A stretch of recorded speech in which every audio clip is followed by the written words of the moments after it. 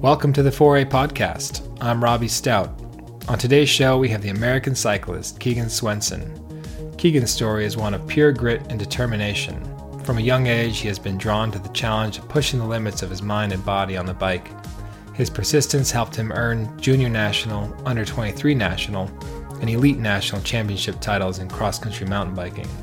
He was on track to go to the 2020 Olympics in Tokyo, but after a one-year delay due to the COVID pandemic and a couple of bad days on the bike at critical races, Keegan was not selected for the single spot available to an American. Since then, Keegan has shifted his focus from the short, hour-and-a-half World Cup XCO races to endurance gravel and mountain biking. The change in disciplines has uncovered loads of potential he wasn't quite able to harness in the World Cup XCO format. Since 2020, he has set numerous fastest-known times, an Everesting World Record, an appearance at the Elite Road World Championships, multiple lifetime Grand Prix overall titles, and in 2023 he obliterated the Leadville 100 course record by 15 minutes, a record held since 2015 by Alban Lakata. In this episode, we cover the importance of building a support team to help you achieve your goals, the importance of rest, recovery, and nutrition as an athlete, and the psychological aspects of being one of the world's greatest endurance athletes. I'm truly honored to have had the chance to interview Keegan for this podcast. So let's get on with the show.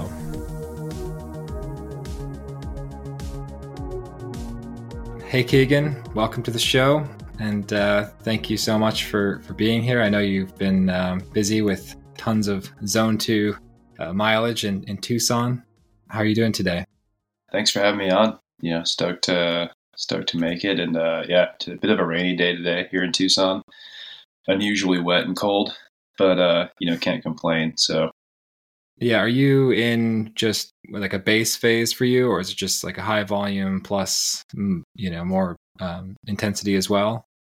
Yeah, I guess it'd be like a build phase, like starting to add in a bit more intensity, some threshold work and whatnot. So still like high volume, but also like a bit more intensity.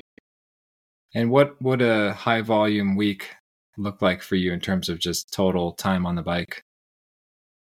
About 30 hours. So this week would be like it's like it ended up being like a 10 or 12 day block or something. But this week itself will be about 30. So wow, that's I don't even know how you find time to cook and do podcasts like this. Yeah, rest days.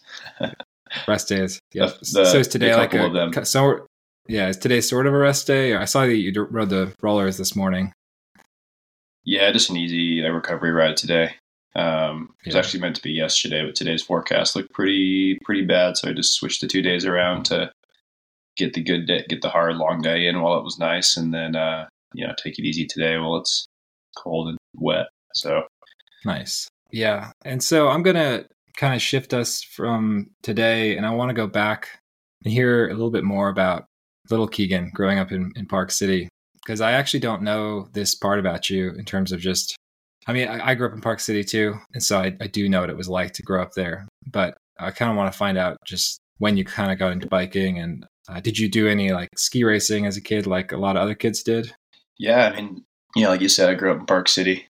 Yeah, ski raced for a long time. That was like a big part of my life. I played a bit of soccer when I was like, from a young age until kind of through middle school or whatnot. And then, kind of picked up, I always ridden bikes, as soon as I could I don't know when I started riding. I would have been whenever, I'm not sure at what age it was when I started riding two wheels, but, so always ridden bikes, and, my dad and mom were way into mountain biking, so I used to ride in the back of the tandem with my dad, and kind of got into it that way.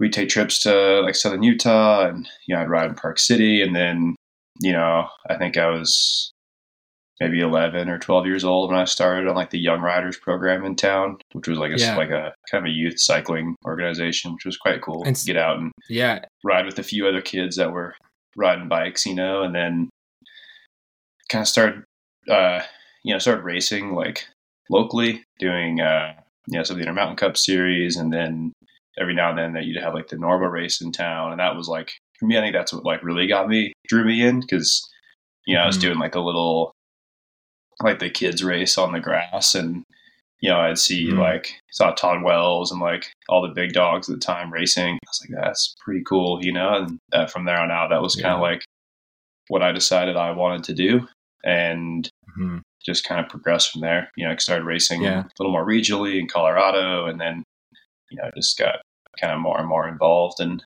slowly became just what I did. Yeah. And so I can really relate on every one of those levels. So I did some ski racing as a kid. I actually was the same grade and age as Ted Ligety, so we were growing up together. And for anyone who doesn't know, he became an Olympic gold medalist for the Best in the world. Alpine combined. Yeah, and winning by margins that were just unheard of at his peak, like 2 seconds or 3 seconds in a GS or whatever.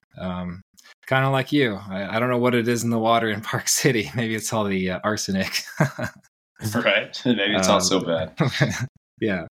But then on the young riders point, when I was in like first grade, so I'm exactly 10 years older than you, by the way. I mean, not like to the month, but to the year, basically. Because I think you turned 30 this year, right? Yeah, next week. So and I turned the dreaded 4-0 in October this year. Yeah. I'm not excited about that. But I'm pretty sure in second or third grade, I was the first year of Young Riders. And back then, this is before Park City had its like superb trail network. And we were just a bunch of little kids all on, fully rigid fork and rear suspension, or no suspension, obviously, tubes, cantilever brakes. And they were taking us, down the rail trail and exploring kind of near Jordanelle on just double track mostly. And later, eventually, we were heading up to like Daly Canyon area and doing some of the older trails up there. Yeah, but that was really transformative, because I think when you're like a little kid, it's easy to complain to your parents and not enjoy it as much. Or like, my brothers used to take me, or mostly one brother, but I'd always end up crying because it was like too hard or too hot, or it'd crash and be bloody. And I think in that like group dynamic, like you could compare yourself to your peers. And I knew for me, I was typically a little better. So it was like also confidence boosting, I think. Right. But when did you first notice that you liked to like ride hard and exert yourself? I think more so than the kids around you. Yeah, I was on that Young Riders program. There was like at the time they had what was called like the race team or Devo team, something like that. And there would be, I don't know, there might have been 6 of us on the program when I was on it. And what age would this have been? I think there was like 2 of us that were younger. I was maybe like 12 or 13. And there was like some kids that were also like 16. So I was one of the younger ones in the program. And, we started, the coach, Tom Noker at the time, had us doing, like, we started doing some intervals, so like as a group, we do like 4x4s up like Tour de Homes, which was like this, it's like this like single track climb that goes up, connects the 2 Deer Valleys, and so I think doing that, it seemed like I enjoyed it more than most of the other guys did. I was like, well, this is actually like kind of fun. Like I enjoy like pushing myself and, doing these efforts. And we were kind of racing each other, and kind of some would be on our own. You'd like do like mass start, like kind of like sprints and stuff like that. And so I think I just kind of picked up on like that I enjoyed like pushing myself, and whether it was like with a group or without, and then there was also, we had the Royal Street hill climbs back then too, like Thursday evenings. They used to have like a TT series, right? Yeah. So those, kind of got into doing that, which was like, it was perfect. It was like 5 p.m. after school, and I would just like, finish school, go home, wolf down some food, roll up, and then like rip an effort up Royal Street, because it had like an official little timer. And so I think it was like that kind of stuff that like got me to like realize like I did enjoy suffering, whether it was on my own or with a group. So, I started like working with a coach, which was Tom as well. So he was like writing me like a training plan that I would do on my own, as well as doing like the young rider stuff. So yeah, then it just kind of progressed from there. I felt like, and yeah, still had some friends that were like doing it, so we would ride together outside of the young riders program, and then there'd be the group of us that would then do the rides. That was like twice a week or whatever the training actually was. But and how were you at like other sports like soccer or ski racing back then? I mean, I was pretty good. Like ski racing, I went to the Junior Olympics. I can't remember what age I was. Maybe it was 14 I did or not something. know that. Yeah. Yeah. So like, I was like decent. I wasn't great. Like I'd finish on the podium, and every now and then would like win a race. But I think I was like, I enjoyed it, but I definitely like found myself wishing I was like riding my bike, wishing I was somewhere warm. And at that point, like I was getting good enough at ski racing and bike racing that like you had to go somewhere in the summer to go train on skis. And then bike racing, you have to leave the snow once in a while to go to training camps in the winter. So it ended up like starting to like come to a head and conflict a little bit. And I was like, well, I kind of need to like pick one of these sports. And I was just better at bike racing and felt like I enjoyed it more. So went that route. And I think in the end, it was the right decision. But nice. Yeah. Ski racing is definitely a hard road. Yeah. And I had no idea that you were a ski racer and somewhat successful at that.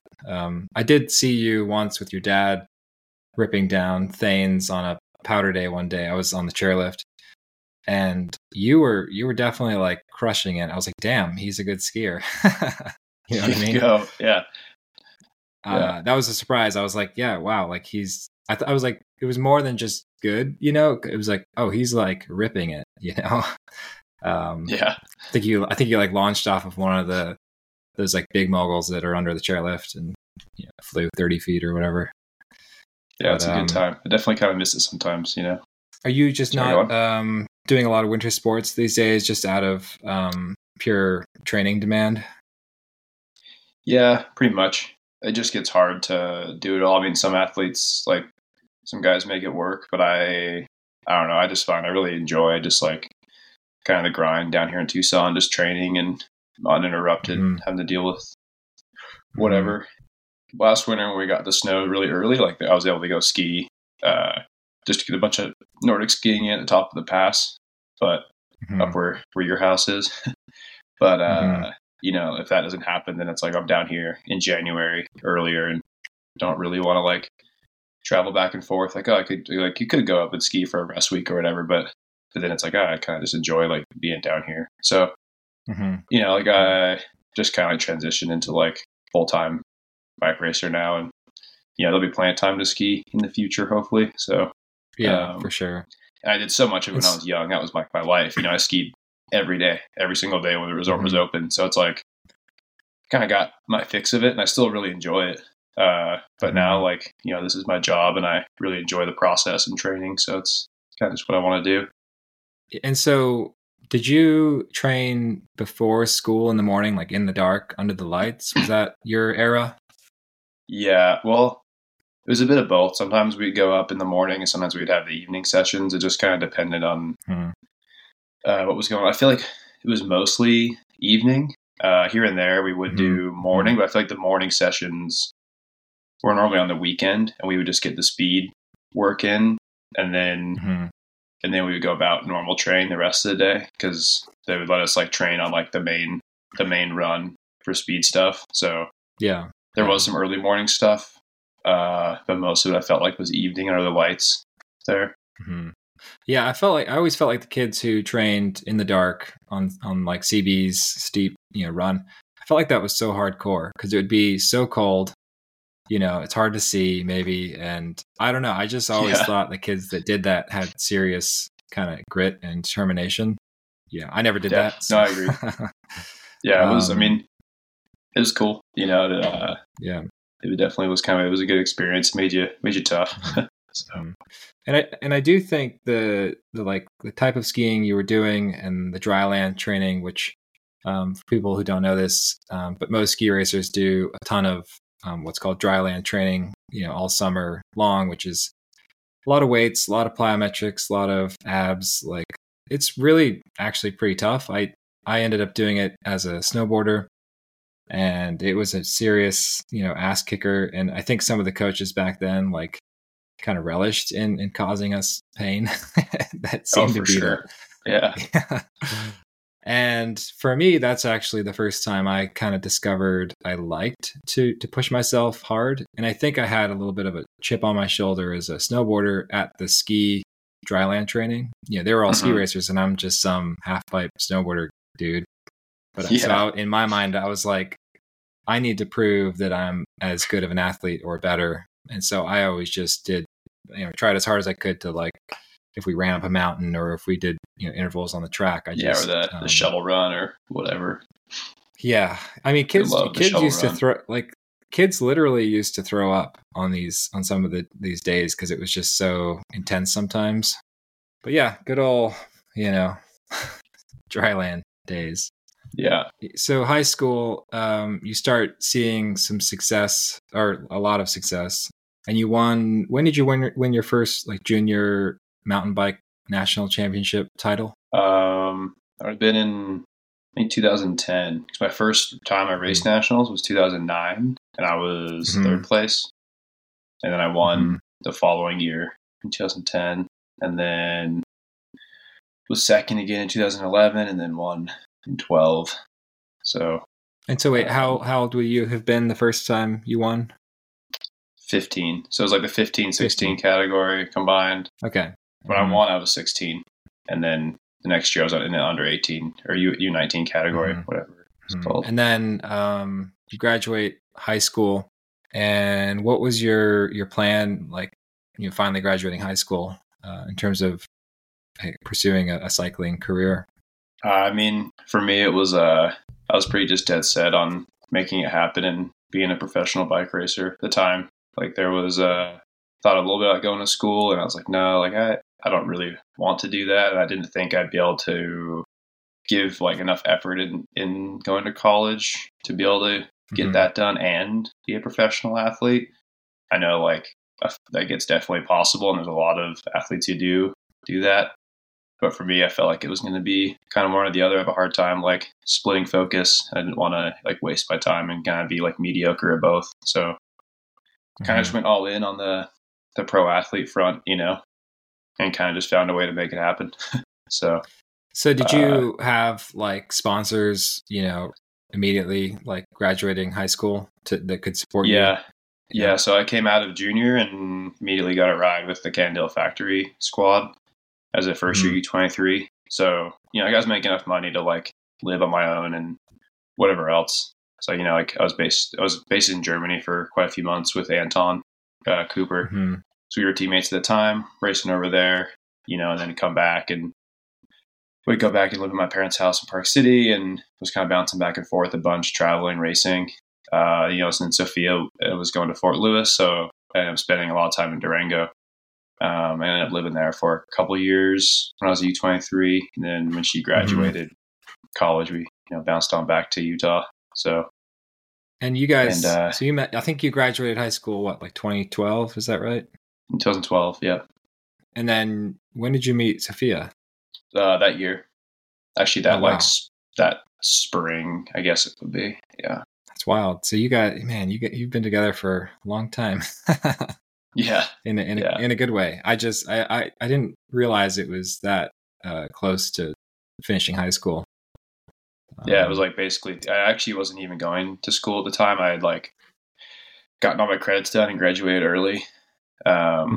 So I just basically took the whole second semester of my senior year off just to race, because I knew that, like, that would be kind of a key year for me going into U23. Like, I want to be able to train properly all winter and, be ready to go in the spring. So, was able to kind of hustle and get some online stuff done, and was able to graduate early, and which was for me, that worked out really well, and it was a good way to do it. I was stoked to have my parents' support and be like, yeah, I'm gonna do this. I'm gonna pack in these credits and try and be done with school. So, and I take it they were always supportive of your goal to be a professional cyclist. Yeah, they were always like, more than supportive, I think, and Mm-hmm. willing to help in whatever way they could. And, they weren't like pushing me too hard. Like I told them, I was like, I don't really like feel like I'm ready to go to school or want to, go to college. Mm-hmm. And they're like, yeah, if you want to, be a pro bike racer, like go give it a crack and see if you can do it. So, well, and seeing your success already, I'm sure it wasn't like some huge gamble. Like you had a proven track record already. Yeah, like I won a bunch as a junior and already had like this like pro contract when I was 19. So it wasn't like I was like reaching for the stars or anything. It was like a pretty realistic like scenario, Yeah. I mean, sure, at the time it wasn't like enough. It wasn't like, oh, you're making a ton of money, but it was enough to like, oh, like this, hopefully we can make a career out of this. And I think like back to what you said about seeing some of the Norba races in Park City, I think those events are super valuable for the communities that they're in, whether it's gravel racing today or whatever these big races are, because these kids come out to watch and they see these, superstars out there just totally crushing it. And that's a huge motivator to like see your heroes in person out there smashing it. So, like I said, I'm older than you. So my experience with that was in the early 90s, going to Deer Valley and watching like Tinker Juarez and John Tomac racing the Norba Cups or whatever they used to be called back then. Same thing, just another crop of like another generation. Mm-hmm, mm-hmm. But I'll never forget, like I got John Tomac and Tinker to sign my helmet like after the race or whatever. And that was like, my favorite helmet for like way too long. It was probably cracked and falling apart. Yeah. But, it's funny. I remember, just a few months ago in Bentonville, I probably signed a dozen kids' helmets. I remember like having the same thing when I was in the, cruising around the pits, asking for stickers, getting like things signed. And like, so I think as now, like I remember like how stoked I was to like be in that position. So it's like to be able to like, hopefully get a kid like as G'd as I was to like pursue bike racing, even if it's just to like, just as a hobby or whatever. I think it's pretty neat, so those things like go a long way, and it's, it's cool to see other athletes like also like doing the same, like supporting it and like, helping encourage it. So. And like I said, it's one big reason for a town to support the event happening, because it does have like that long-term kind of ripple effect on the younger generations. For sure. And so, you graduate college, you make that decision to pursue the life of a professional cyclist, and I think you won U23 national championship for cross country. Mm-hmm.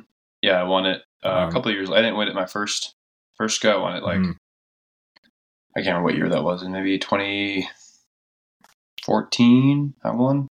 And who else was on the podium that year? I think Russell Finsterwald was a last year U23. Howard Grotz, Kerry Werner.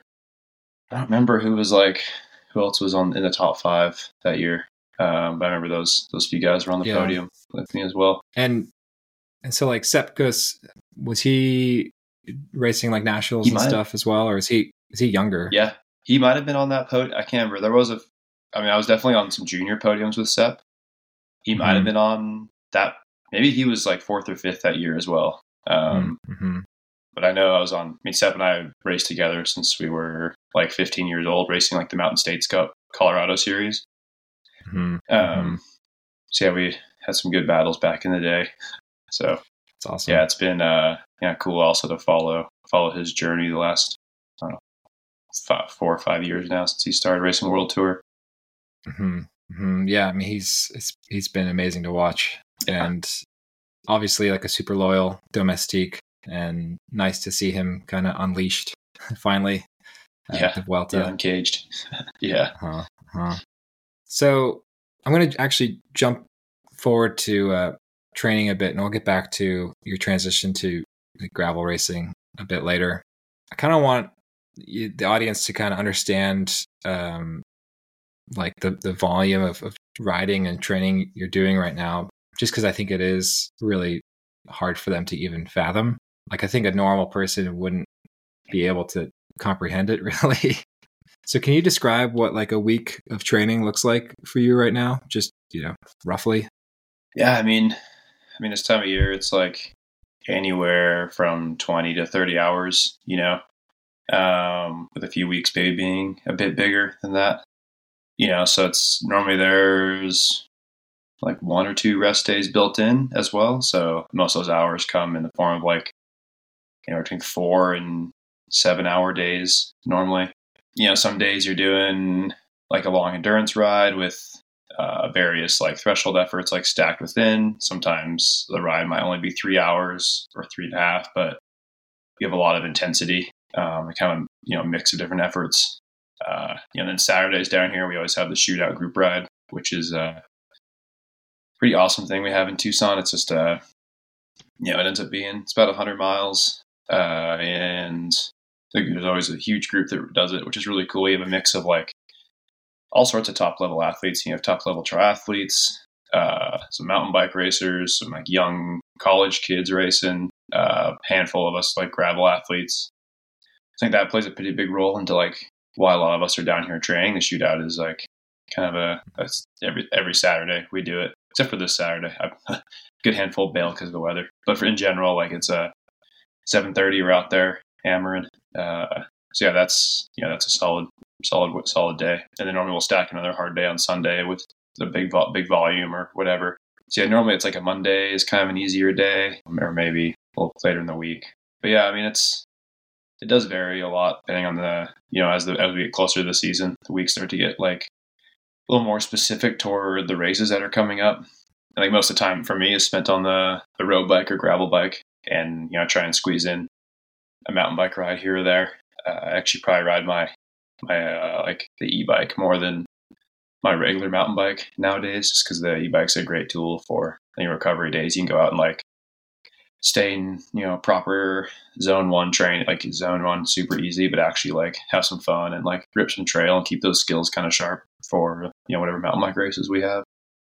Yeah. And Tucson must be nice as well because it's so flat that you can have proper recovery days, and you're not tempted to kind of jam up some little hill or whatever. Yeah, even like doing recovery days on the road bike here, you just go do. I got my like standard little like path loop that I do. It's like about 90 minutes long. You can just cruise. No limited traffic. You can keep it super easy. So it's.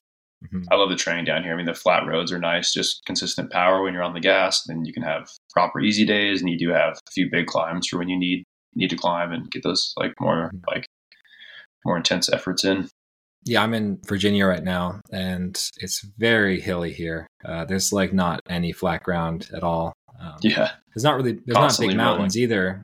But yeah, it's endless 1 to 2 minute hills, and it's so hard to not just do like basically like VO2 efforts up every single one every day.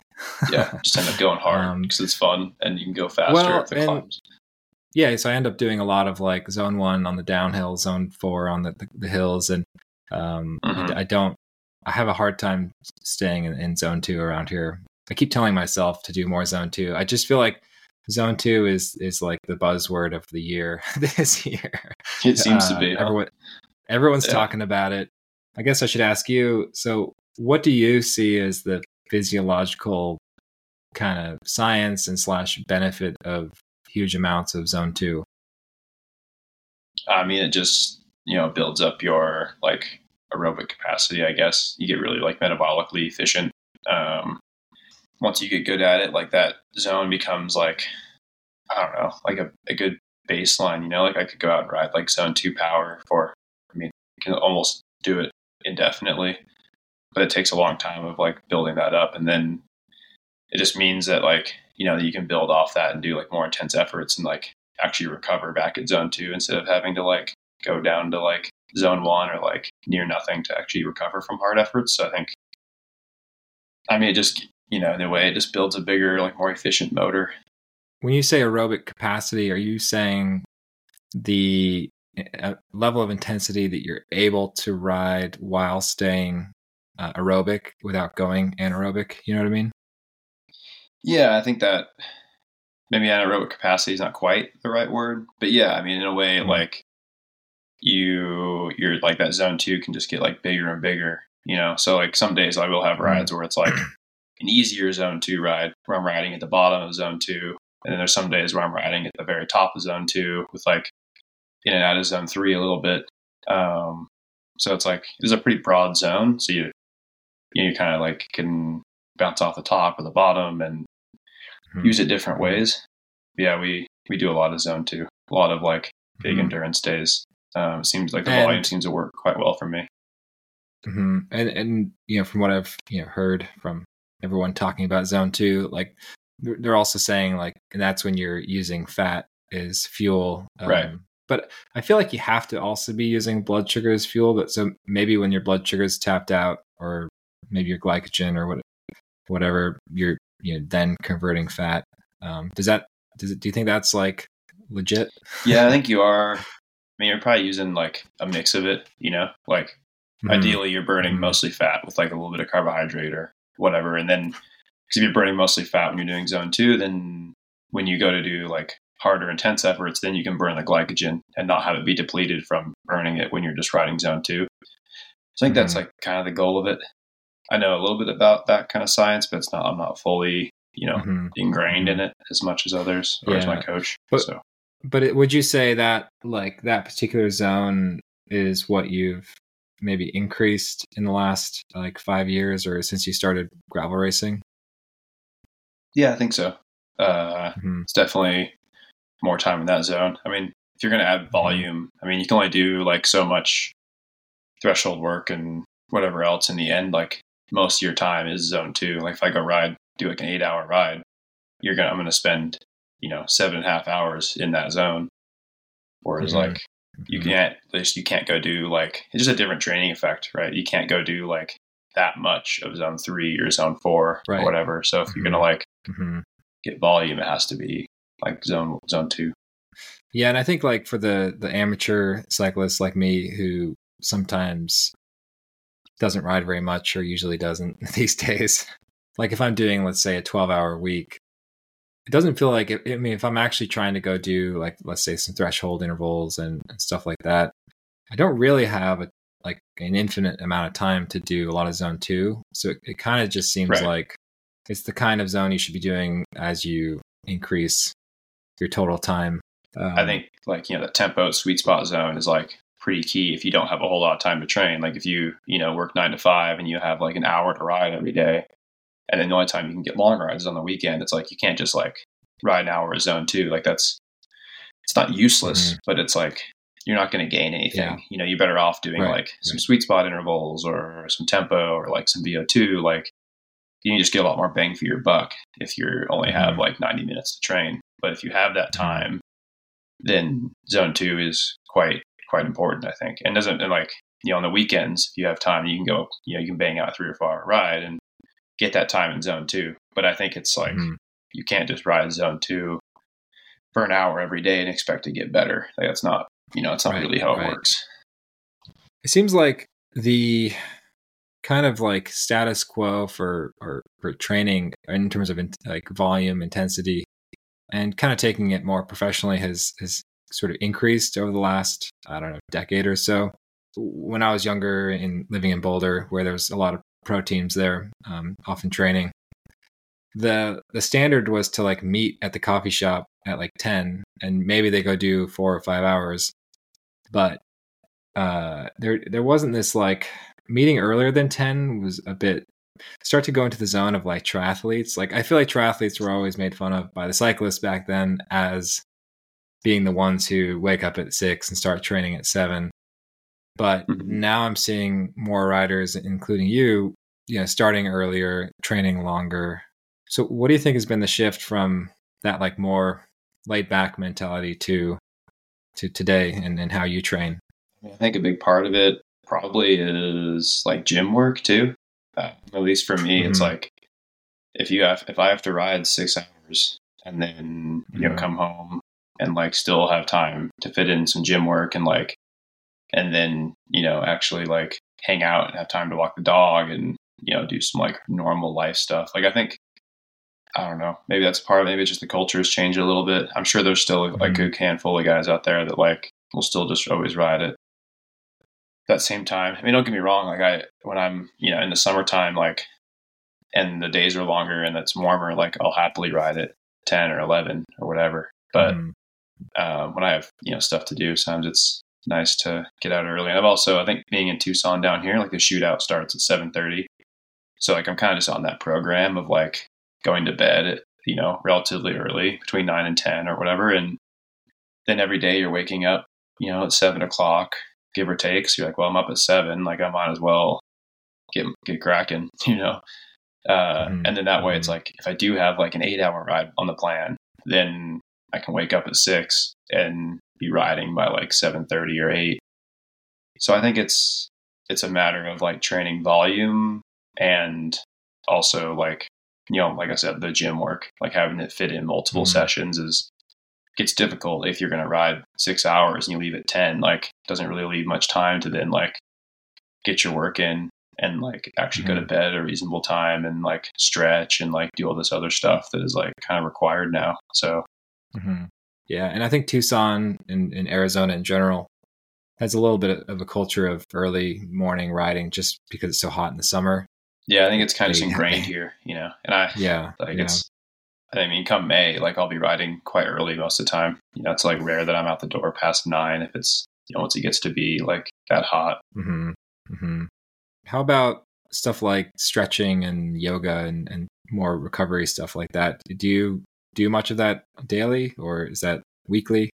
Yeah, I mean, stretching has been like a kind of a big thing I've had the last 2 years or so. I've gotten like, maybe longer actually, gotten more and more into like stretching and like taking care of myself, for so long. I think I kind of got away with it just because I was, young and like not training quite as much. But then like, like you said, I'm almost 30 years old now. So getting kind of old and old man. Like with the training volume, like when you're training almost 30 hours a week, like your body just gets kind of beat. And like I found I just feel a lot better if I get in like my solid stretch every day. So, I've got like a little stretching routine that I do and, some like mobility stuff that I do before training now, and just keeps the body happy. And the more you can keep everything moving free and get less injuries, the better, the more consistent you can be training. So, and in terms of just food, like when you have huge days, let's say it's a 7-hour ride, or I think you said 8 hours a few minutes ago. Yeah. What?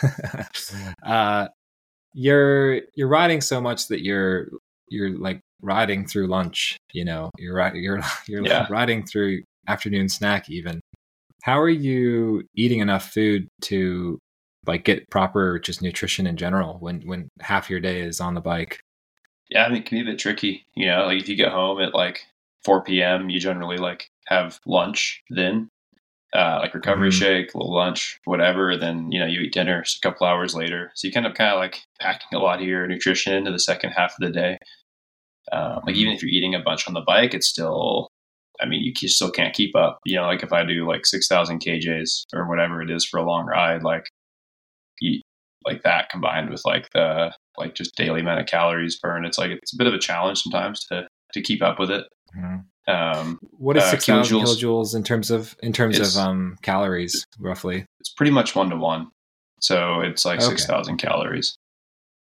Yeah. Which is like, if it's like a hard 6-hour ride, that's pretty doable. Or if it's like a, 7 to 8 hour ride of like more lower zone 2, then it's, I'll be right about there. So it's like kind of hard to keep up with it sometimes. Sometimes it feels like a full-time job. Like I'm just sick of eating and hydrating. Yeah. Obviously our computers and our power meters and all of our data will tell us, you created 6,000 kilojoules, which equates to 6,000 calories. Do you think that's true, like in terms of calorie burning? Because like if you are also burning calories throughout the day to recover and just exist, and then do you think you are consuming, let's say, 6,000 or 7,000 calories in a day? Sometimes, yeah. If it's like a concentrated effort, if I have like back-to-back days, and I try to at least like get close to like hitting that number. I don't really track it like exactly. I mean, some days you just like literally eat as much as you can. Like you're like, I gotta just have a massive bowl of rice, and then you have a big bowl of cereal or whatever after before bed to try and like top off if you have another hard day. So it's yeah. I mean, I don't really know. I think sometimes I get close to it. If you're taking in like 90 to 100 grams an hour on the bike, then it's like possible to kind of keep up. But even then, I don't know like exactly if you do. That's what rest days are for, try and catch back up. So yeah, okay, that makes sense. And so in terms of sleep, like you're riding earlier in the morning, which means you're waking up early. Do you feel like you're getting enough sleep typically, or are you? I mean, how do you make sure that you are getting enough sleep? Because you probably need at least 9 or 10 hours a night to feel normal. Yeah, I mean, sleep is a pretty big, important. I mean, it's obviously one of the most important things you can do for training. So I'm always making sure that I'm getting like that, like 8 to 10. Some days like the shootout days, it's a little bit hard. Sometimes I'm only getting like 7.5. Because like it's just hard to like physically go to bed that early unless you're like really regimented throughout the week of like going to bed at 9 or whatever. So come like May when you're like constantly waking up early to train, it's easier to be like, oh, I'm asleep at 9. That's no problem. But like this time of year can be a little bit harder. But even then, like on average, I'm still sleeping probably more than 8 hours a night. So it's not too big of a deal. You just got to make sure you're in bed at a reasonable hour. And in terms of like your stomach and digestion, when you're riding a lot, your digestion is theoretically slowed down a lot because like certain parts of your digestion kind of start to shut off at different zones, usually like over zone 2. And you're having to consume, 7,000 to 8,000 calories. Like, how is your stomach like in good shape? Do you feel good usually every day? Like, you don't have like stomach aches or anything like that? Yeah. Yeah, no, I think it just takes time to train the gut, like on the bike. Keep it pretty simple. It's like gels, bars, sometimes I'll have like rice cakes or whatever, and then like Everesting drink mix. So like I keep it pretty basic on the bike training, and then when I'm off the bike, I try and eat like very well, like to have like plenty of salad and greens and fiber and stuff to like try and offset all the sugar that gets dumped in the system during the week or during the day when we're training. So I think it's just that all that sugar and stuff just gets burned, but I think it's still good to have like, you got stuff to eat really well, plenty of fiber and fat and other stuff to like move through and keep your body like on a good program and make sure you're getting all the vitamins and minerals you need. So, because if you just, eat carbs all day on the bike and you come home and like just eat white rice, like eventually that's going to catch up to you. So I think kind of having a nice, well-rounded diet is pretty key. Yeah, it's kind of funny. I've always been kind of an anti-dessert person, and my excuse, at least since like 2005, has always been, well, I'm out there eating sugar all day on the bike and drinking my like sugary water. By the time I get home, I don't want anything. You just burned sweet. on it. Yeah, I'm just like, I don't want that feeling in my mouth. I don't want sweetness in my mouth. All I want is like fat, salt, maybe some spicy food. And then exactly. You get palate fatigue for sure. Yeah, for sure. Especially back in the day when I was actually like making chocolate and tasting it all day. Yeah. And so you seem pretty stoked on the Everesting. I guess they're like gels and mixes. What is it about Everesting that is different or that you like? Yeah, like Bill from Everesting reached out to me a couple of years back, and I just was trying to figure out what I wanted to do for nutrition. I was trying a bunch of different products, and I gave Everesting, like tested it for a few months, and like I found that it just was super easy to digest. I never had any like issues with like in the drink mix is like they have the C90 and C30. So C90 is 90 grams of carbs, C30 is 30. It's nice that everything is like the gels are also 30 grams, the bars are 30 grams, like everything's in increments of 30. So it's really easy to calculate what you need. And the C30 is designed so you can like use 3 scoops of it, triple it. So then you have C90 essentially, but with more sodium. So that's like a nice hack when it's a bit warmer out. And the bars are like engineered to have very low fiber, like they're like a kind of a date based kind of bar. So there's like, they digest super easy. They taste good. They fit well in the pockets. So it's kind of a nice system of products. Mm-hmm. And they just like don't overcomplicate things. There's not like a ton of different like colors and flavors or whatever. They just have like a few flavors of gels. They have some drink mixes, and it's just like nice, simple, like 2-to-1 ratio of like glucose to fructose. And it just sits really well in the stomach. And I just like their kind of philosophy behind it. Like they're not trying to like do anything crazy that's like fringe. It just like it, they just have good products and they work, so it's, mm-hmm. Yeah, they're a cool brand. I've been thinking a lot about sugar lately, just because I've never stopped to really think about it. And in terms of like the different types, like you're mentioning fructose, glucose, and even sucrose, which is like cane sugar, which is like, mm-hmm. I'm actually finding cane sugar really interesting because it's a 2-molecule equal parts glucose to fructose. And I think that's so cool that it's like, yeah. I've just had this thought recently about, the type of sugar you're consuming on different types of rides. So let's say it's like a zone 1 and 2 ride versus a race where you might be in 3, 4, 5, etc. So I've actually been trying to just ride with pure fructose lately, which I haven't seen really on the market as a product, but I wanted to try it just to see if in like on low zone rides, my stomach could handle it without like getting like upset stomach. So far, it's actually working okay. I mean, it's a little sweet because it's actually naturally tastes sweeter. I think it tastes like 70% sweeter than cane sugar. But it's kind of interesting thought. And I like to see that Everesting did put out a product that was like considering like formulated ratio of basically fructose to glucose.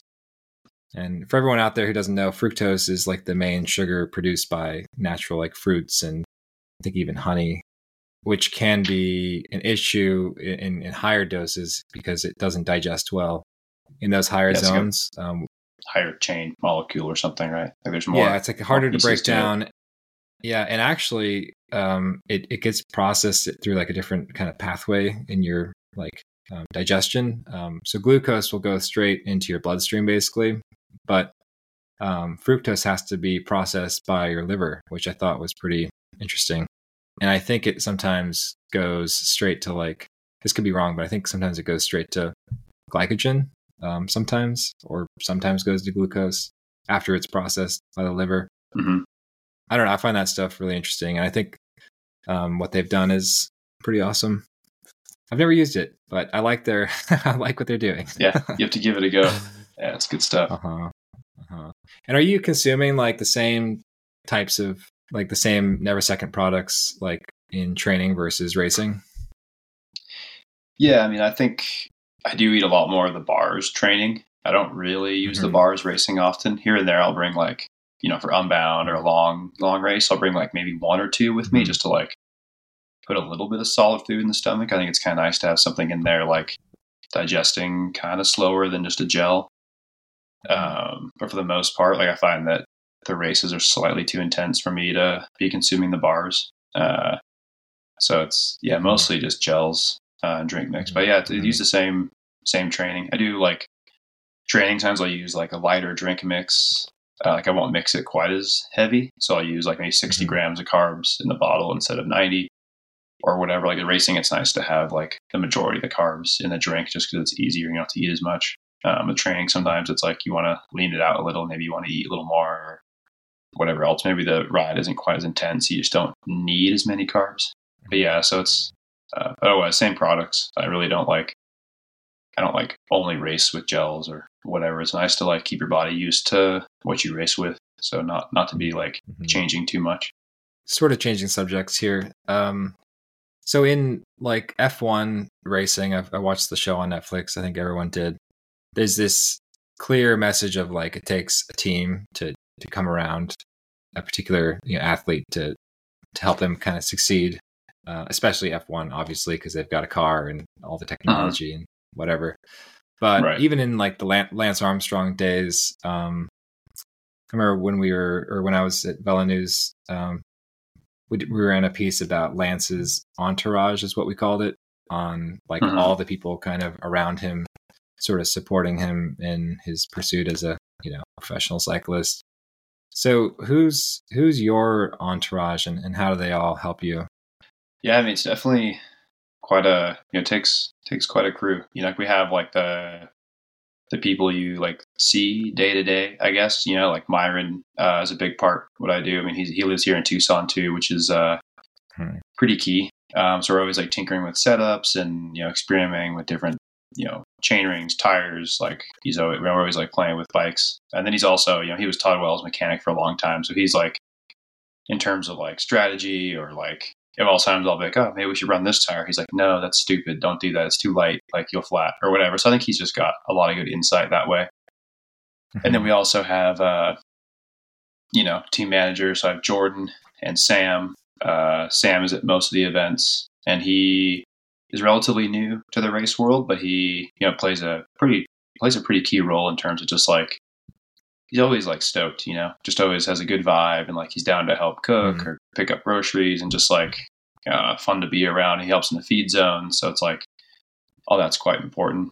Then in the team we have Alexis and Tobin. Tobin to me is like a pretty key teammate, like having someone to help with like out there on course, as well as like we'll run over tactics, and maybe we'll play with different lines or setups because we have like similar styles on the bike. We both come from like a mountain bike background, but Tobin has raced a bunch more road and a bunch of cross, so he's kind of got sometimes a little different eye on things, and be like, oh, like this is like to finish this race, like this is like how I would try and win the race, and I have like my way. So sometimes we like have like different visions, and we'll kind of settle on the best way to like execute the finish, the last few K or whatever. So yeah, that's the people you see. Then of course, there's Sophia here at home, which keeps me sane. And then, my parents. And then there's, various others who are always like on the team, but maybe they're like less involved. But yeah, I mean, it definitely takes a village, as they say. So yeah. And Jim Miller, of course, right? And of course, my coach. Yeah.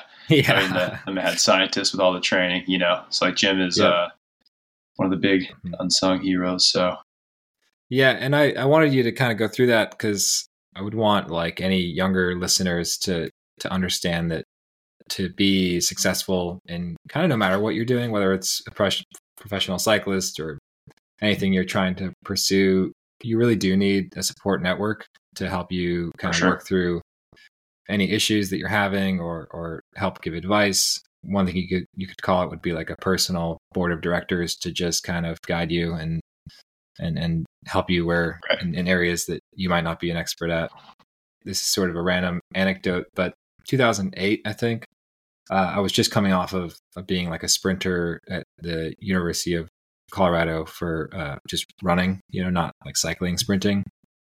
And I was getting into bike racing, and this local cyclist in Boulder kind of identified me. He was like, hey, you should, go, I'm going to connect you with Jim Miller to see if you'd be good on the velodrome, like on the track. Yeah. For like the sprinting events. And we did connect like way back then. And he's like, yeah, man, I'll help you out. Let's see if you've got like watts and, if we can develop you on the track. And it never happened because I didn't have a ride to get to Colorado Springs, and it just never kind of came together. And I realized kind of a missing component for me back then was this, just someone to help just make that happen. If that makes sense. Like, but yeah, sometimes it's just the little things, So yeah, a ride. Those things, just a ride. Yeah. Yeah, those things add up. And yeah, Jim is, he's been doing it a long time. He raised, like coaching the track. He's got like so much insight into like kind of the road and the track, I guess, into bike racing. So like having him look at gravel races and mountain bike races, like he's got a different eye of like, here's how I would like win this race or attack here, and like sometimes we'll do training, like do workouts that he does on the track, and so he's definitely got like a valuable insight into what we do. So he brings like another layer that I think a lot of people might miss, which is pretty cool. And so this is kind of another question for younger riders who are trying to make something of themselves. So what's kind of your business model? And I mean that as in the sense of like, how you've been able to make this sport kind of work for you. I mean, obviously you've been tremendously successful. You've been the best at what you do. So I think you've had a lot of really good opportunities with sponsors and all that. But what does the like sponsorship and just sort of general income model look like for younger racers who are trying to get into this? Yeah, it's a little bit tricky in some ways. Like now it's so like social media plays such a big role in like sponsorship and support. So you definitely have to learn how to like find that balance for you and know like find the style that works. Like for me, like for so long I was like really just a bike racer. And that was like all I wanted to do. I didn't want to be like an influencer or like like market myself that way. And it just slowly, like, I guess I found a way that works for me in a way that I enjoy using social media.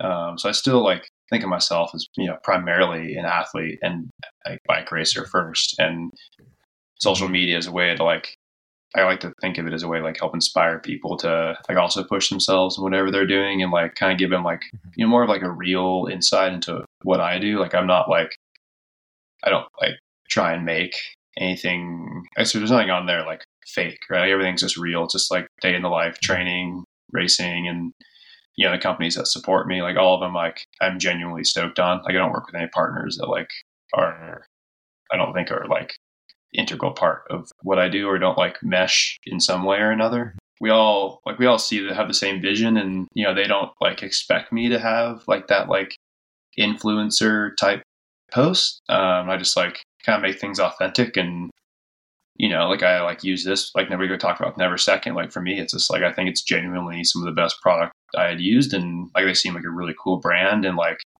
they're kind of like the way they approached it like seemed to fit with my my vision. So I think, I guess to answer your question, it's like you just need to find a way that works for you and find the balance of like racing versus social media. Or if you like want to be an influencer, you have to go that route. Like there's like kind of ways you can go in this sport. But I think, you just got to find the way that works for you, and you can't like fake it, because I think people will find, they always know, like I think, when someone on social media isn't the real person that they are, I guess, if that makes sense. So I think it's just important to like, in a way, be yourself. And, like, I think people will appreciate that. They always appreciate the honesty, so it's just, a bit tricky, but, I'm still learning how to, sometimes I still struggle how to make reels. That's not like something I'm good at. I'll sit there battling for an hour to make a reel. And so it feels like, just let me help you,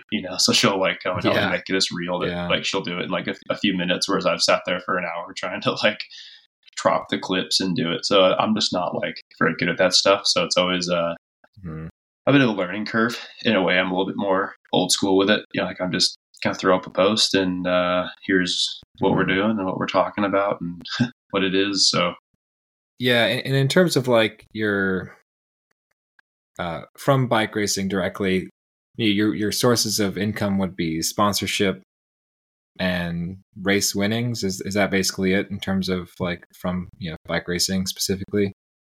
Yeah. I mean, I don't have a YouTube channel or anything like that. It's purely just like sponsors, bonuses, prize money, that kind of stuff. Pretty like standard deals, I guess, per se, in the sports world. Like I don't have like I'm not making money off Instagram exactly or anything like that. Yeah. So, yeah.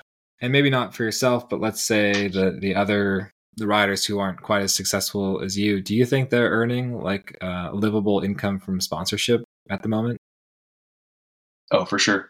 Yeah. I mean, I think most of the guys racing, like most of the guys in the Grand Prix have found like a way to make it work. Whether they have YouTube channels or, whatever. I think which is pretty cool. Like you don't have to like be just a straight cut bike racer, I guess, like myself, in order to make it work. You can have YouTube channels. You can do like, influencer stuff. Like I think I respect the hustle one way or another. They're like finding a way to like, in a way, live their dream and, live that pro life without maybe they don't quite have like the engine to only be a bike racer, but they found their niche to make it happen, which I think is super cool. It's kind of like a nice thing about today's age is like there's like more than one way to skin a cat, and so it's pretty neat, and I think it's a lot of guys get creative.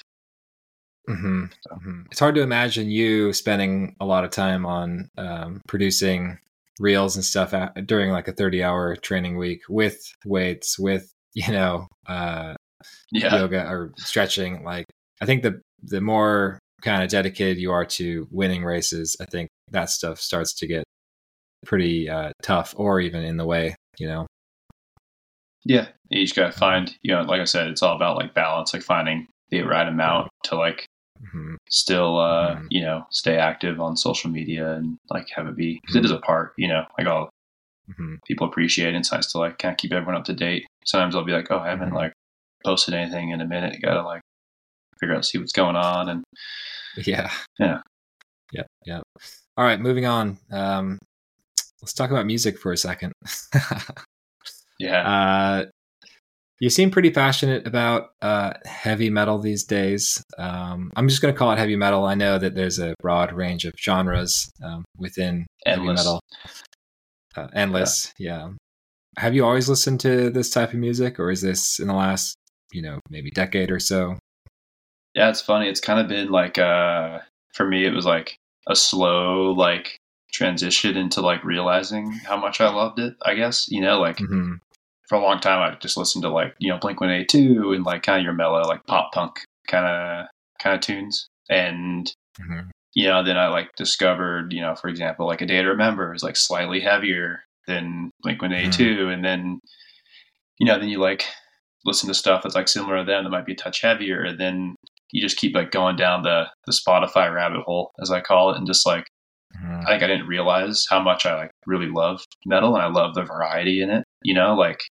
There's like, your super heavy, slow stuff that I find like almost like, I don't know, it's almost relaxing in a way that like, Sophia's like, you're crazy. Like you can't just sit there and listen to metal at night and like think it's actually relaxing. But, like there's so many different genres of it. And I think it's a cool, for me, it's a nice, like another like outlet from bike racing. It's a whole nother like kind of world that like I find like super interesting. And there's so many like, it's like they're similar in a way too. Like I think like the music grind as an artist is like seems pretty gnarly, like trying to find a way to make it happen. So I kind of respect like their like that hustle and their drive to like do what they love and make money doing it. So I think that's also kind of cool. Like I've learned to appreciate that more the last few years, I guess.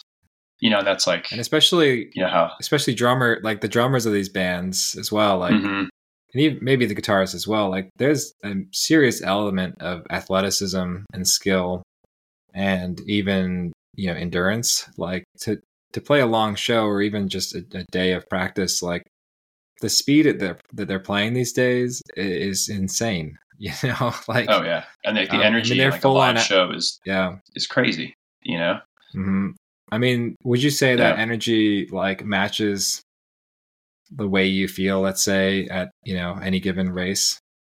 I think so. I think it's probably a similar feeling to them. Like, racing at the front of a bike race for me is probably the feeling they get when they're on stage, like shredding away. So I think it's, I don't know, kind of in a way it's a similar, completely different lifestyle, whatnot, but similar in the way that they just like, they're just doing it, and, it also like plays a big role in like my training and racing. Like I'll have like, playlists for different kind of workouts. And, sometimes I'll start off in one kind of genre.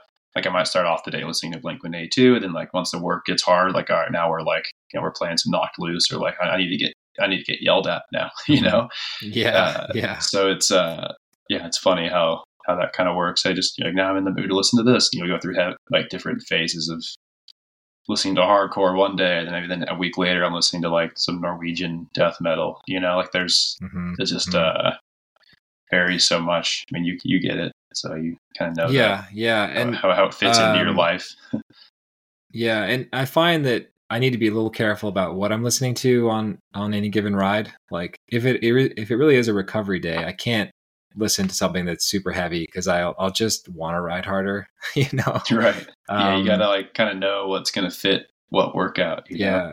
Or another thing I've encountered is like let's just say it's a long ride and I'm not thinking about pacing or zones. I found that sometimes I'll ride a little too hard on certain climbs, and then I get like further into the ride. And I'm like, oh man, I'm spent. Like, what was I doing earlier? Yeah, shouldn't have put on up that climb. Yeah. And then I finally did my first like ramp test that I've ever done, and I didn't really think about how to like get psyched up for it in advance. But what I ended up doing, I put on this like live show of one of my favorite bands. And it's a particularly gnarly and intense show with like a full symphony. Yeah. And it's just like, it's so epic. It's not just that it's heavy. It's so epic and intense. And there's so much energy. And I don't know, I found myself pushing really hard, like to a level I don't think I could have pushed just purely like, I don't know, looking at a Zwift screen, you know? Oh, for sure. Yeah, I think it helps you like push through to that like another level sometimes, you know, especially like for VO2, I'll have like certain, like has supposed to be a certain pace of metal, like kind of faster, like heavier. So there's always like, it has to fit the genre has to fit the workout, you know, maybe the specific artists even. Right. So yeah. And you find that it kind of helps you push through on a particularly hard, let's say VO2 interval workout.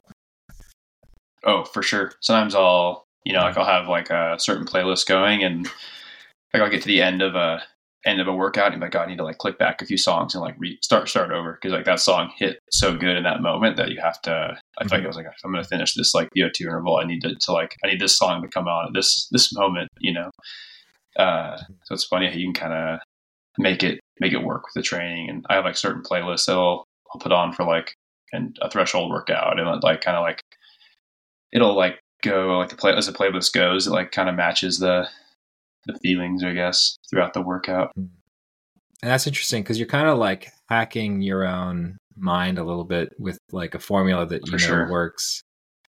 You know, on a big training day or let's say it's an important race, you know, how much of your performance is rooted in your mental kind of attitude or how you're feeling that day versus just purely your physical, you know, abilities? Man, I don't know. That's tough. I think the mind is like a pretty powerful tool. You know, like some days racing, you can just do so much more than you could training. And I think it's, I don't know if there's like a specific answer to that, like in terms of like a number. I guess it's really hard to quantify, but I do think sometimes like, you have to be able to like turn on that mode of like, I'm just going to suffer like a dog today and like get it done. There's some days when you're racing that like near the end of the season, it's hard to like turn on that mode. And sometimes like, oh, like, I don't know if like I can suffer anymore. You know, you kind of have to like trick yourself into like being able to suffer again. Cause I think for me, like you can only do that. You can only dig that deep so many times. After that, you end up like having to like trick yourself into doing it other ways. Especially with how like long and intense our races are now. You know, like sometimes gravel races, like Unbound even is like kind of flat out from start to finish. You know, like we hit the mud this year at like mile 11, and then it was like game on for another 10 hours. So you really have to be like focused and kind of ready for whatever, and prepare to kind of just go through it for a few hours, because you're not always going to be the strongest in the group, or you might be suffering more than someone else, but eventually like you're going to come good and they're going to start to hurt or whatever. So I think it's just a matter of like, you know, in a way it's only temporary. You can just keep pushing. So when you say trick yourself into getting into that mode that you need to be in to suffer, like what kind of tricks do you use? Man, honestly, that's... Do you think about, is there something you think about, you know, is there like a go-to thought that you have that you can use sometimes, or like, I guess I'm just wondering how you do it. I don't know, like stop thinking so much. Sometimes I end up just overthinking things out there, you know, and I end up trying to race too much. I end up having to race too much, like, too planned, and that doesn't work for me. I just kind of have to just do it. Like if I tell myself like, oh, you should go, like I just need to go. instead of like, oh, I have to go at this mile marker, or if so and so attacks, I'm going to attack. Like I think I can't get too caught up in like the race dynamics. I just need to like trust myself and just send it when I feel like I need to. I've kind of learned that the last few years of just like trusting myself. Sometimes sometimes you're your own worst enemy, you know, so you can't overthink things. At least I can't. Sometimes simple is better. Yeah. And I think, the kind of like deeper level of that is it's a form of confidence, you know, to trust yourself.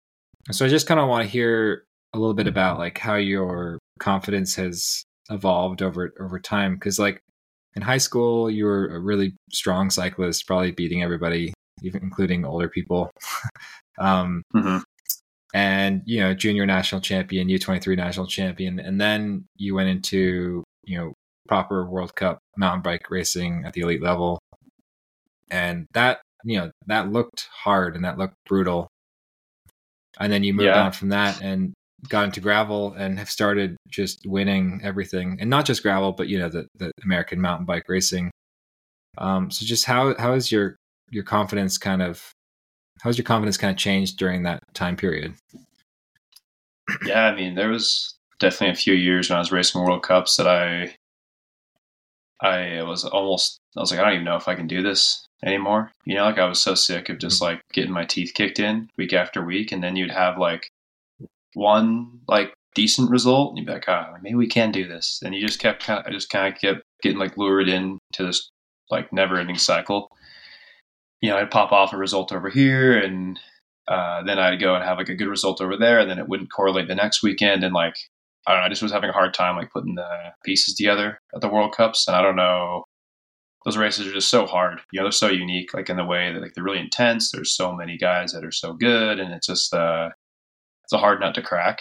And I don't know, like how much of it was like a physical thing versus a mental thing, because a lot of those same athletes, like I could beat them like one-on-one, and of course in a race that like there wasn't all of us starting together. So it's, I don't know. Honestly, I don't really ever know like quite how to crack that. I think I'm a better bike racer now. Like I think I've gained a lot more confidence in racing gravel, and also just a lot stronger. Like I'm just fitter than I was, 5 years ago. And then for me, like, back in 2021, when I didn't make the Olympic team, like that was like the big goal that year was to go to the Olympics, and that was like dead set on that happening. And had some great races over here preparing, and then went over to Europe and just blew it. Like just didn't happen, just didn't put it together. And after that, I finished that race and was like, well, I'm not going to the Olympics, so got to find something else to do. And I guess I kind of raced like out of, I don't know, I just feel like I was racing out of spite, I guess, the rest of the season. Like I was just kind of pissed, and just found, I guess I may have realized I can race harder than I thought I could. So I don't know, that's maybe part of it. Like I'm just going to go out here and just try and win every race the rest of the year. And like, that was kind of what I did. And then it turns out I actually really enjoyed it. Like I really enjoy the longer stuff. And I think gravel racing to me is, I really have a lot of fun doing it. And I think my engine's a bit better suited towards it too. Like I think, the World Cup racing is just a little bit short and a little bit intense sometimes for me. Like I'm really good at riding at a like quite high intense level, but like that World Cup when you're pushing like just those constant 500-600 watt efforts, like isn't quite my thing. Unless the race is really long and eventually people start to crack and I can just continue on my like slightly less good punchiness. Yeah, I don't know. It's probably a combination of all those things. But I do like gravel racing for me is like kind of what I wish mountain bike racing always was. Like I appreciate the tactics involved too, and the length. Like I really like the long bike race. Like there's so much more, just more dynamic, whereas XCO is just violence. You just go out and pretty much go as hard as you can the whole time. And yeah, I mean, there's not like, there's a little bit of tactics, but there's not a ton, like if you're racing at the very front, there is tactics, but they're still very like marginal compared to like a gravel or a road race.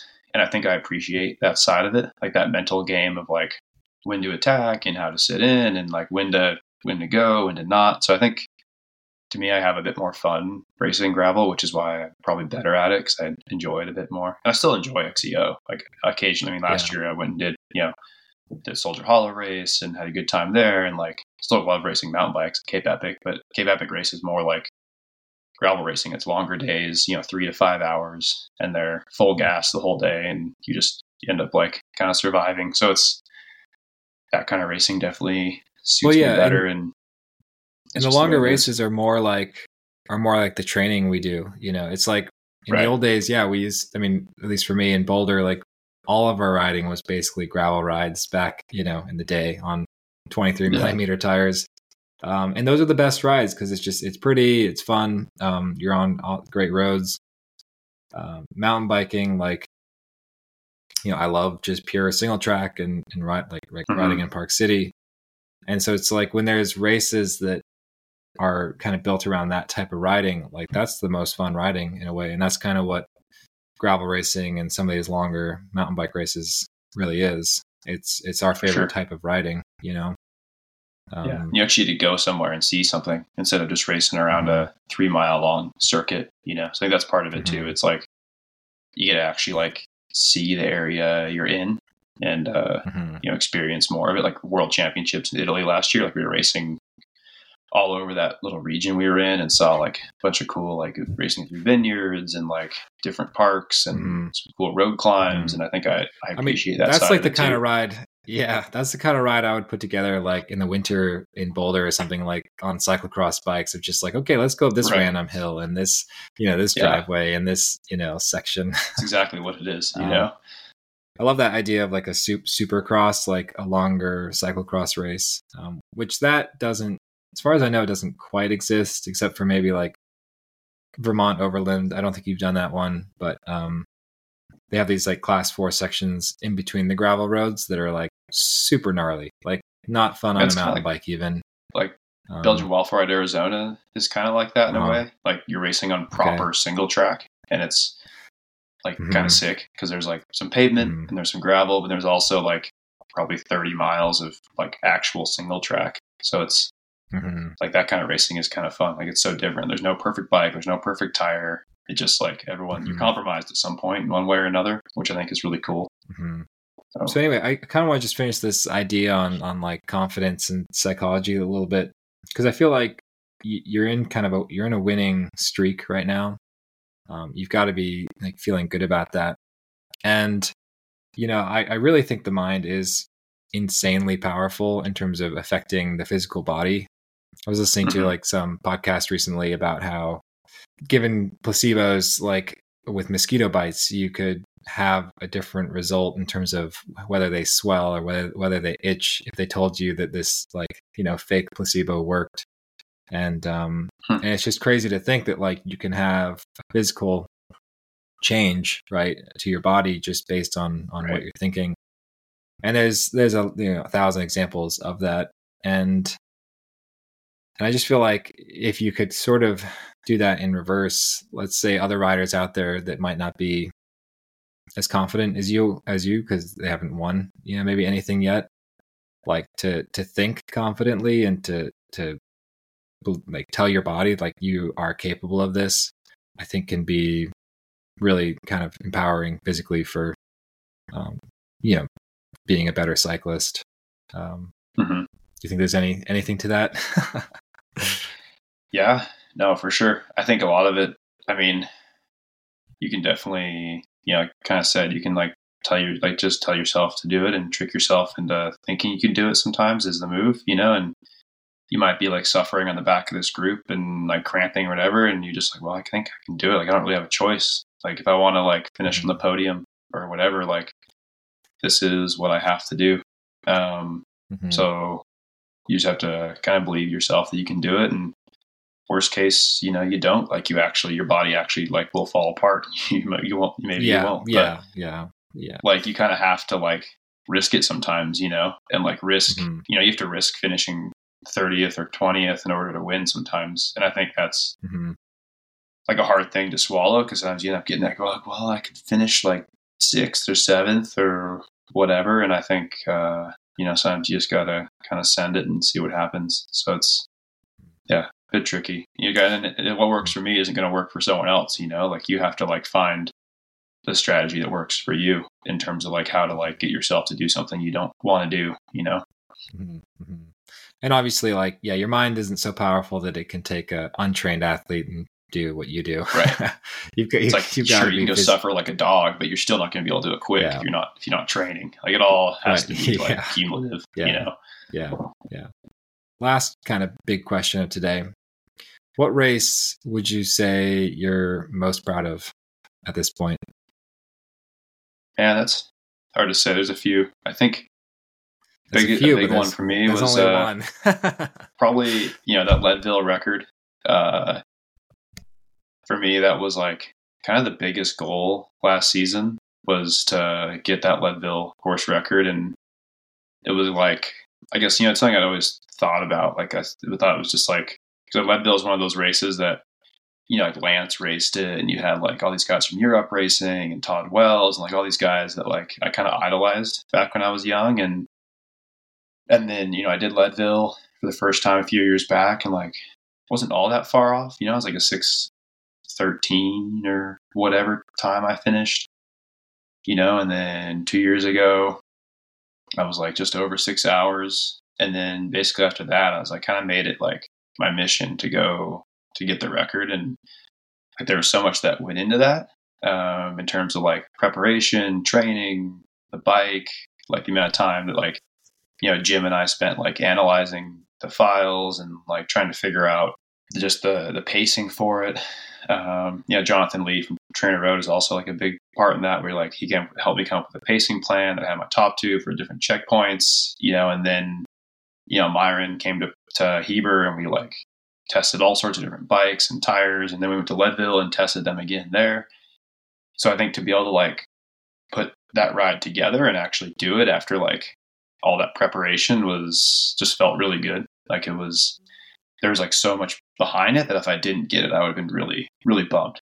I didn't want to just like sneak under that 6 hours. I wanted to like make it my record and not be like, oh, it was like 5. I got the record by like 30 seconds. Like I wanted to really own it, and like going into it, I kind of had the pacing plan of like, if I ride this fast, I'll get the record by 10 minutes. And either I'm going to do that or I'm going to just blow up out there and finish wherever I finish. So I was kind of on like that ride or die approach. So yeah, I think for me, that one was a big one, going to be hard to top that, I think, in terms of like all that went into it. Unbound was big, like winning that after finishing second and like coming back and getting it done was a good feeling. But I think like taking the course record on Leadville on a course, it's like that race is like so iconic, and hopefully a record that stands for at least a little while is pretty cool. Like race wins are just that moment. Like once you win a race, like it's cool for a while, and then eventually like it's kind of in the past, but it's done and over with. But a record is like something that will go on as long as said record is like still there. So, yeah. And so why was the Leadville record like so important to you? Just because that race is so iconic for American mountain bike racing? I think so. It's just the iconic race over here in North. It's like probably the biggest mountain bike race in North America and one of the larger races like in the world in terms of like notoriety, I guess. Mm-hmm. And it was also a race that, it's like in a way it's close to home for me.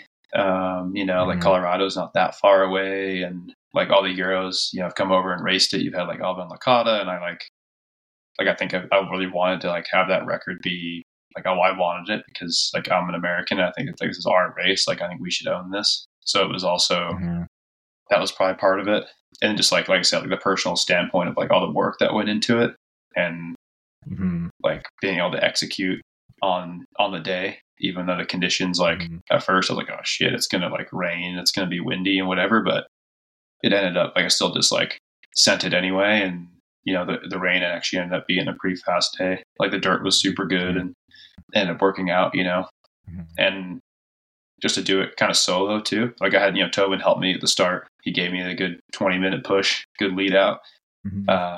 And And then the rest of the race, I was kind of just like on my own, flying by the seat of my pants and hoping that the race was going to be quick enough on the way out and that it wasn't going to be slow. And luckily, like the boys were down to push and ride because everyone's there to race, and then I was on my own all the way back. So I think, I guess it's just, for me, just like the execution of like, after all that hard work that went into it, like that's why it feels good. Yeah. There's nothing better than like putting all these pieces of the puzzle together and having it all come together on that day and turn out the way you had hoped. It's like it's like a space shuttle launch or something, it's like years. Everything has to fall into space, fall into place. Yeah. Sorry. The bike has to be perfect, fall into space. Yeah. Yeah. The bike has to be perfect. Like everything has to work. Like you can't have like, nutrition has to be on, like everything just has to go perfect in order to go that fast, Like the only way I think it's going to be faster is to have a full squad dedicated to going really fast. So the astronaut can't have diarrhea on the day. Yeah, exactly. Yeah. And so what did getting that record, what did that like validate for you personally, just as a professional cyclist and where you are in your career and success?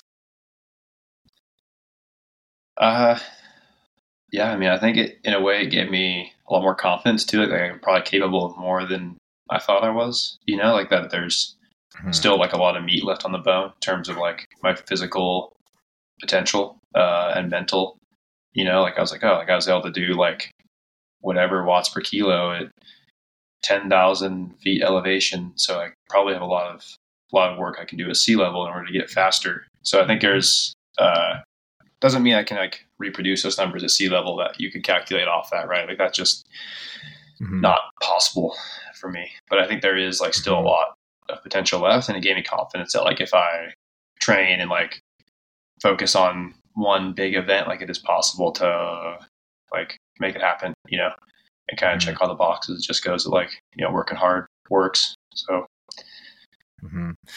And do you have any, major goals for this season that you're willing to divulge?